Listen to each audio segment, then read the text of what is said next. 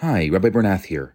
I'm about to launch a brand new course called Kabbalah of Soulmates. I'll be doing it together with Netflix famous Aliza Ben Shalom. We're going to be doing 6 lessons. What is love? Is love enough? Does true love exist? Talking about Kabbalah, talking about soulmates, my 2 favorite topics. It's going to be 5 self-guided lessons, a beautiful workbook, and then 3 Zoom discussions so that together we can really work through a lot of the ideas that we're going to talk about. I'm excited because it's starting very soon, and I would love for you to sign up. I'm going to put a link in the show notes. I'll see you there.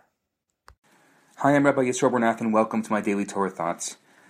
I finished off yesterday by talking about being a blessing to others. Today I want to ask you a question. How can we, or how can I, make myself a blessing to others? So I've got a story for you.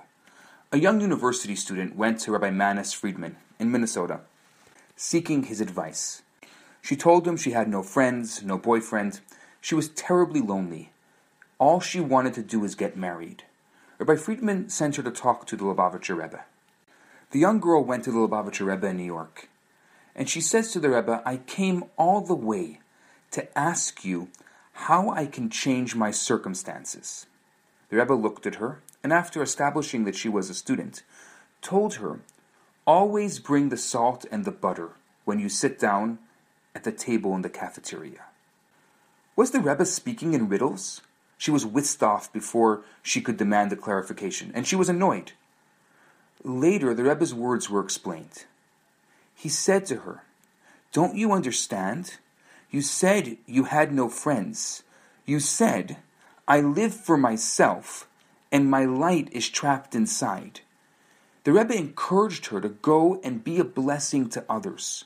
When you're a blessing to people, they want to be around you. They want to laugh with you. They want to bring you into their home.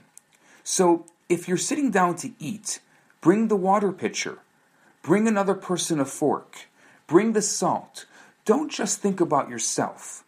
You're doing it for you, but you're also doing it for others. Whenever you want something in your life, do it for someone else. If you stop worrying about you, you will let the light out. If you want to get married, think of who you can set your friends up with. Because in doing so, you increase the amount of love in the world. You can never go wrong if you do right.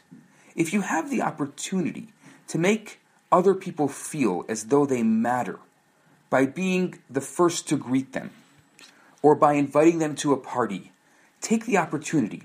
We were placed on this earth not to worry about where we'll spend the next life, but to make every person feel rich, to make every person feel beautiful, to improve our collective experience, not in the afterlife, but here and now. So now you have it. Another great Jewish value. World redemption over personal salvation. Do the right thing, even if it's for the wrong reason.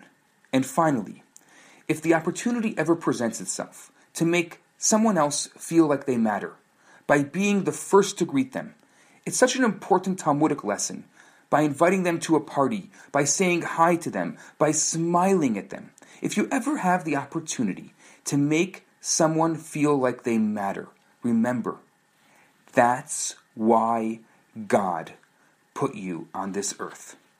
I'm Rabbi Yisroel Bernath. This is my Daily Torah Thought. Have a fantastic day.